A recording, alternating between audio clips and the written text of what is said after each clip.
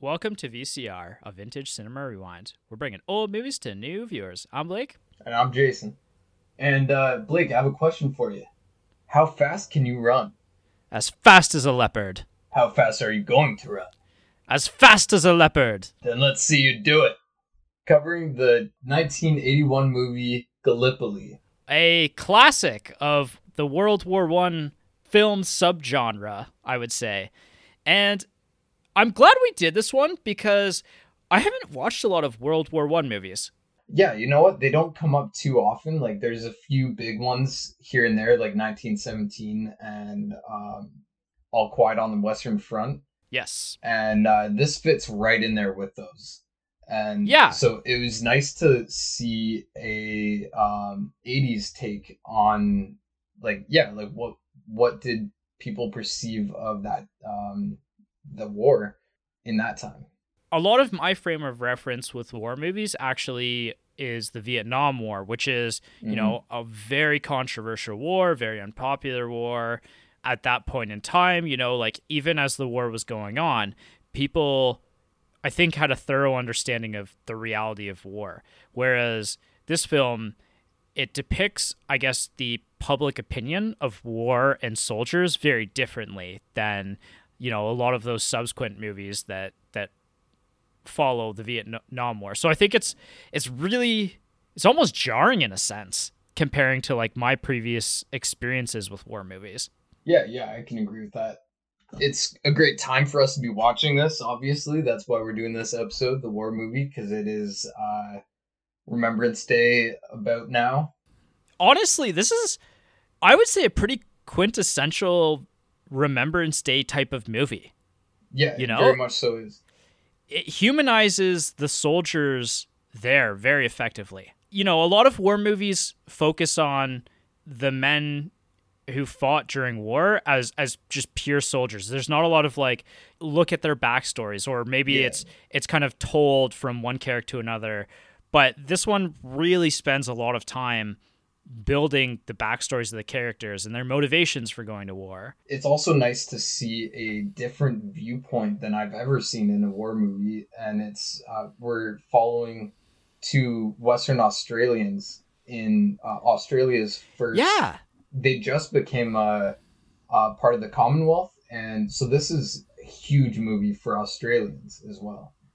Right? Yeah, exactly. And I actually think that's really cool too, because you know, most of our war movies are either from the perspective of America or they're from like the perspective of the British fighting in different world wars.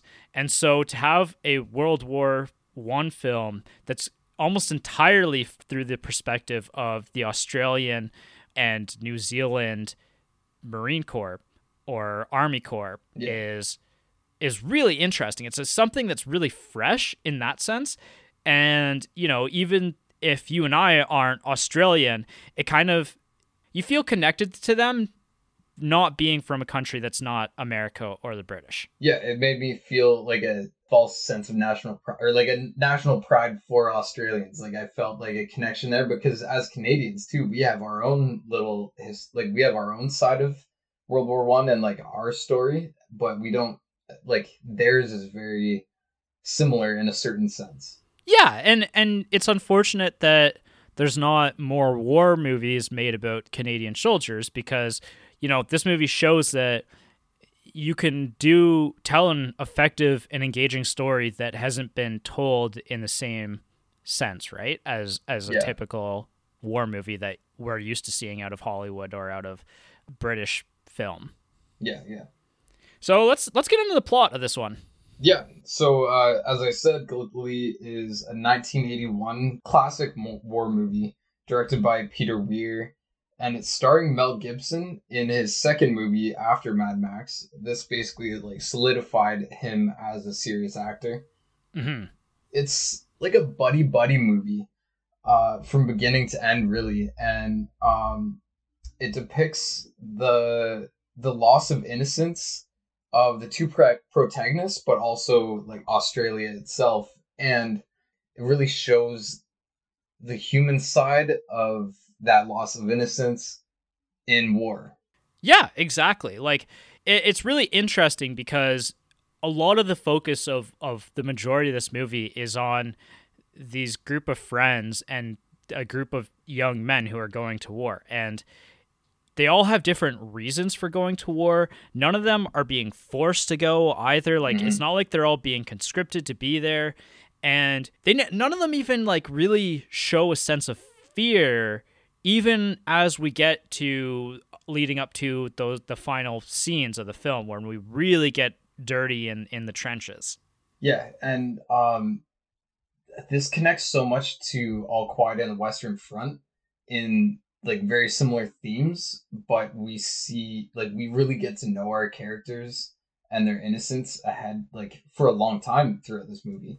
And it's like it's easy to see how infectious the recruiters can be, or like the whole national vibe going into a war that they hadn't experienced before, and like seeing that through the eyes of the two main protagonists, but also like the group of friends surrounding them.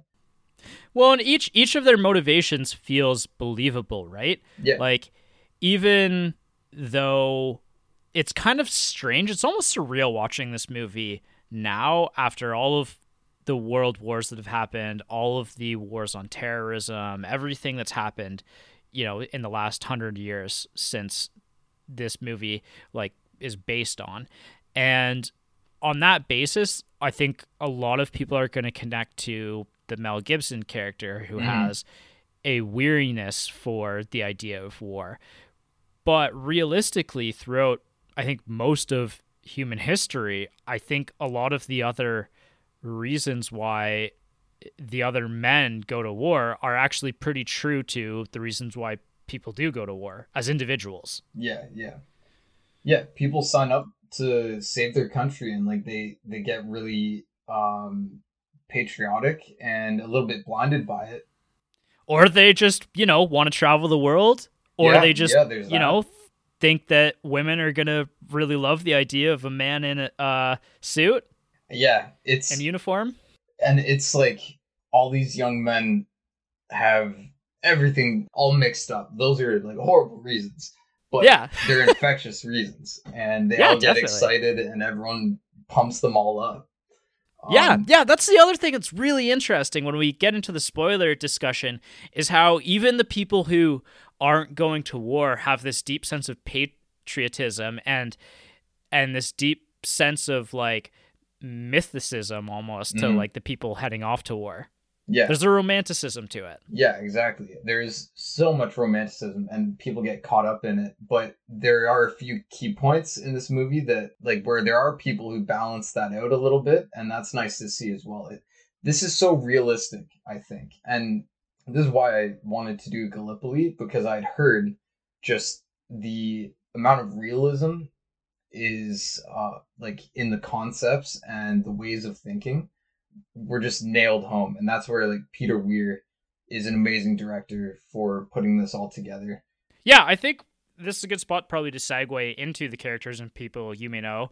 We've already talked a little bit about Peter Weir, the director, and Mel Gibson, the star, but we can go into a little bit more details now. Mel Gibson's playing Frank. He's the more weary member of this group of men going off to war. It's wary. Weary is tired. Wary is like... Oh, yeah. Of course I did that wrong. I was going to mention it the first time, but you got Continue. Me this time. Yeah. All right. So, he's very hesitant, and the reasons for that are kind of drawn out as the movie goes on. I don't really necessarily even want to spoil that, but I think, like I said, in modern days, he's the character that I most see myself in, just because of, his idea of what war is and his hesitancy to just joining the army. Yeah, this is where a modern audience would really connect with this older movie and this older character, and it's like young Mel Gibson, and he just nails that wariness and weariness as well. Yeah, exactly. And so he's offset by the character of Archie, who's played by Mark Lee. He's kind of like the pretty boy, like all American athlete, all Australian athlete. He is, could have been like one of the great runners, probably like an Olympic level runner at this point, but really he's just spends his time fantasizing about going on this big adventure to war, or using war as a means to going on a grand adventure. Yes, because both him and Frank Dunn, like Mel Gibson's character, are sprinters, but Mark Lee or Archie is really like that's his dream, but he's always looking up to this one sprinter, I guess, and who he idolizes, and that guy traveled like crazy. So he's like, I want to see the world like that. But it's a little bit idolizing his hero, that runner, but it's also a little bit idolizing his uncle Jack, right? Who's his trainer, yeah. Yeah, and who also traveled the world and has all these crazy stories of his travels. Yeah, and this opportunity just seems to fall in Archie's lap, and he's like, I'm going for it. Right. Yeah, exactly. Those are really like the two main characters, and then like I said, Uncle Jack is very important to the opening act of the film. Then we have the other group of friends that Frank has, Billy, Barney, and Snowy, and there's kind of, how their relationship develops over the course of their time in war. I think really those are the main characters of the film and the heart of the film. I don't really have a lot to discuss in terms of, who modern audiences are going to know from this film necessarily. It's an all Australian cast from the 80s, and really Mel Gibson is the main actor here to being prominent, especially in the more modern movie world. Yeah, the only two names that I know are Mel Gibson and Peter Weir. And right. Peter Weir directed like quite a few, like he has a great set list of movies that he's nailed, including one that may or may not land on my best of list this year, because I watched Master and Commander: The Far Side of the World for the first time this year. Oh, no way. Yeah, I haven't seen Master and Commander for so long. It is sick. It is a great movie.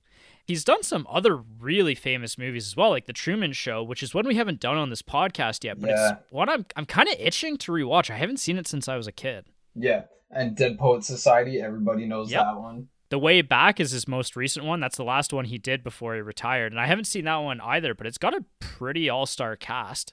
I'm curious if I know that one. I didn't actually check. It's another war Colin movie, Farrell, I think? Ed Harris. Oh, no, it's a survival film. Looks good, but yeah, I haven't seen it. There's a lot of components to this movie that really work in its favor. And I think, this is moving into the who is this movie for and does it hold up for a modern rewatch? I want to hear your perspective of whether or not, or who this movie is for in a second here. But what I will say about does this movie hold up is the cinematography of this movie is absolutely beautiful. Like, I was kind of surprised and amazed that, for a relatively low budget Australian film, which it was a high budget for Australian filmography, but it looked fantastic. The set pieces and the set design is really incredible here.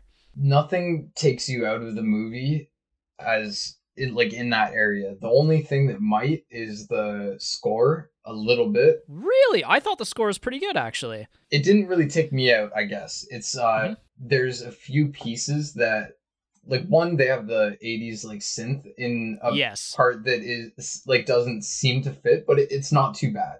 I didn't hate that. But the other controversial part is, I have to find it in my notes, but there's a like classical song that has been used, like Australians would be like, oh, they used that. You know what I mean? And that's kind of the thing with the score is it kind of feels the undertones of a lot of the music feels Australian, which is really cool. Yeah, but the filmography, absolutely perfect. And the set, I loved it. So I'm going to pose the question to you. Who is this movie for, and what convinced you to pick this movie as our war movie this year? Yeah, this movie is, like, for Australians, for one, but if you watch a war movie or two every year around this time, you're probably looking for something new, or, like, especially if you've already run through like Band of Brothers a few times, or like you've watched Saving Private Ryan. It's a classic war movie, and it gives you like an extra perspective that you might not get. So anybody who's into history and war movies, it's a definite shoe-in. Like there's no like it's very similar to like all the other high level war movies. What I'll say, actually, even in contrast to that, is like I thought of this movie as less of a big war epic like Apocalypse Now or Saving Private Ryan. I thought that it was kind of a bit quieter, a little bit more thought provoking than those movies at time. I think the closest I could get, I think All Quiet on the Western Front is a great example. It's even somewhat similar to like Full Metal Jacket in the arc of the story, but again, it's a lot more quieter than Full Metal Jacket, less bombastic, and it really makes you think about a lot of things. Yeah, I guess that's more if you've already watched all like the big war movies. This is like a refreshing take on like it's a different style of war movie where it's not about the war, it's about like the effects and not the like CGI effects and everything, like all the war part. It's like how does it change like a country, a people, like individuals themselves. You know what, actually, now that we're talking about this and I'm thinking about this a little bit, this is kind of the World War One version of Platoon. Oh yeah. Which I don't think you did with us last year, but it it's a very much an anti-war movie. It is, yeah. While also respecting the soldiers who fought during the war. Yeah, that's a really good point. It is an anti-war movie, for sure. So I guess that fits into its own subgenre. Like overall, there's a lot of war movies that are anti-war in general, but a lot of them also romanticize too much and perpetuate that like propaganda type thing that happens in the beginning of this movie. Yeah, and a lot of more war movies can be, like way more towards the action heroism kind of thing, whereas this is just like, this is the reasons why people may go to war and the ideals that people have, but this is the bleak reality of what war really is. Yeah, and I think it's mirrored so well in so many movies, but this one is like the epitome of that specific area of watching a war movie or anti-war movie. Yeah. So why did you want to check this one out? This was heavily recommended to me by two drunk old men who were just in like the depths of their like middle age like war fanaticism moment in their lives. So these guys had been through everything. They were talking about all their favorite war planes and their favorite battles and everything, and they just kept getting more and more drunk. And then they're like, Gallipoli! And I was like, oh, I have to watch this. Like, it's so highly recommended by people who can discuss back to front, like everything about each war. Right. So that's what really drew me in. I didn't even know Mel Gibson was in it. I didn't know anything about it up until the point that I watched it, other than like their glowing recommendation of like they watched it when it came out too. Mm-hmm. So I was hearing this firsthand from people who watched it when they came out, or when the movie came out. They watched it in theaters, and it still holds up, according to them, especially within the war movie genre.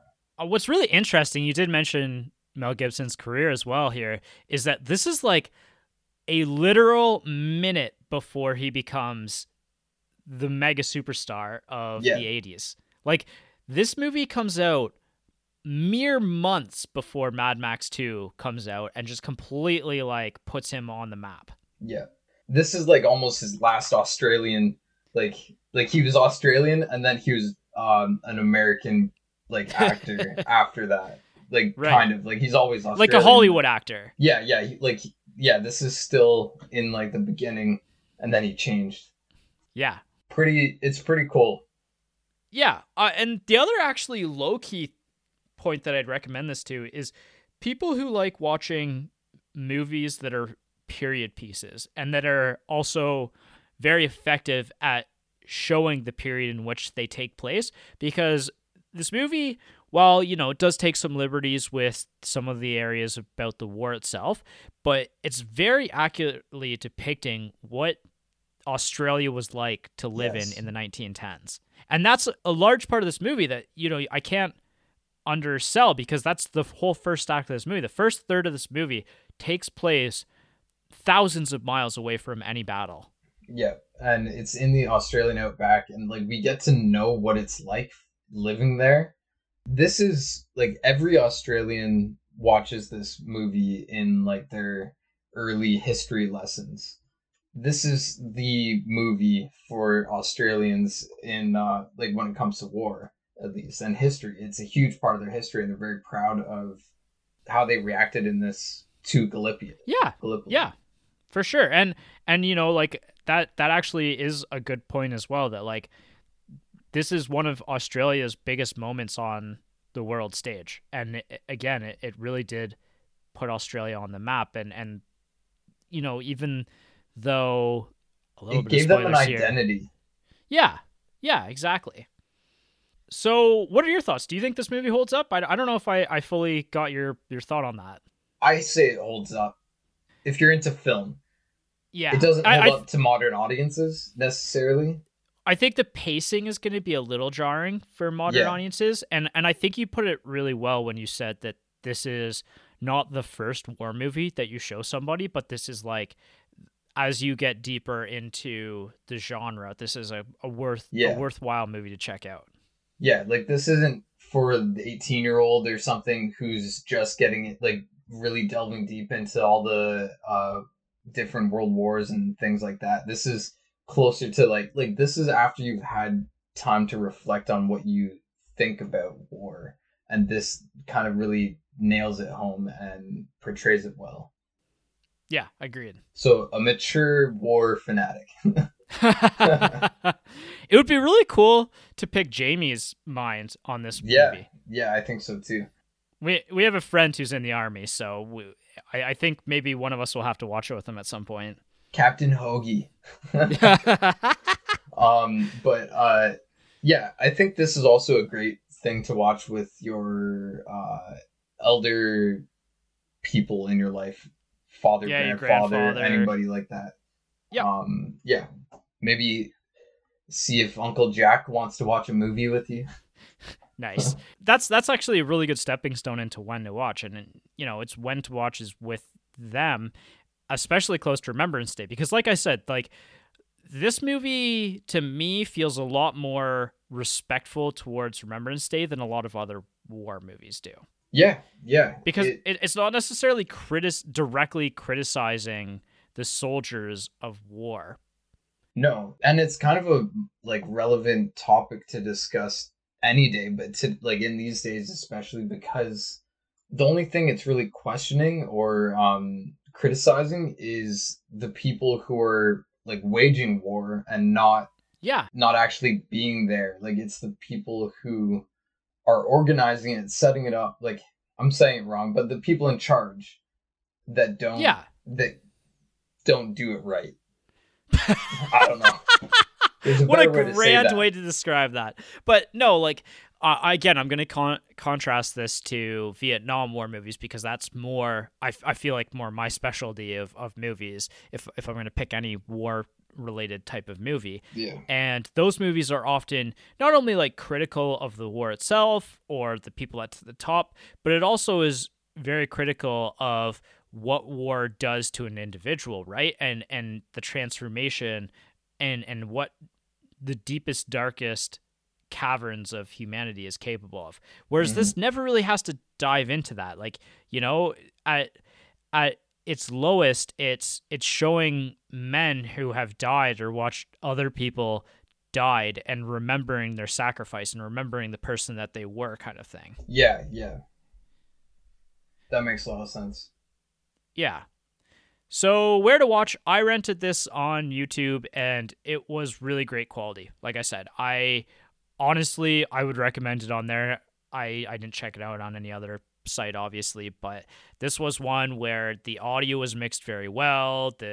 Like I said, it was HD, and it really felt like it was filmed on a camera made today. Like I was genuinely impressed by the cinematography of this one. Oh, that's awesome. Yeah, my version wasn't the best, but it was pretty good.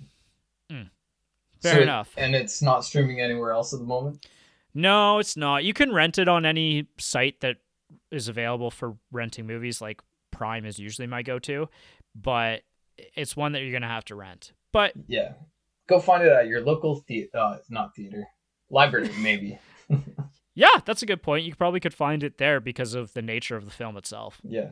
And I think that just about does it for the spoiler-free episode, our primer episode here. So come back next week after you've watched the movie and we'll do a full deep dive of it. Yeah, looking forward to it. We get into some fun shit. Yeah, some good quotes too. Yeah, yeah.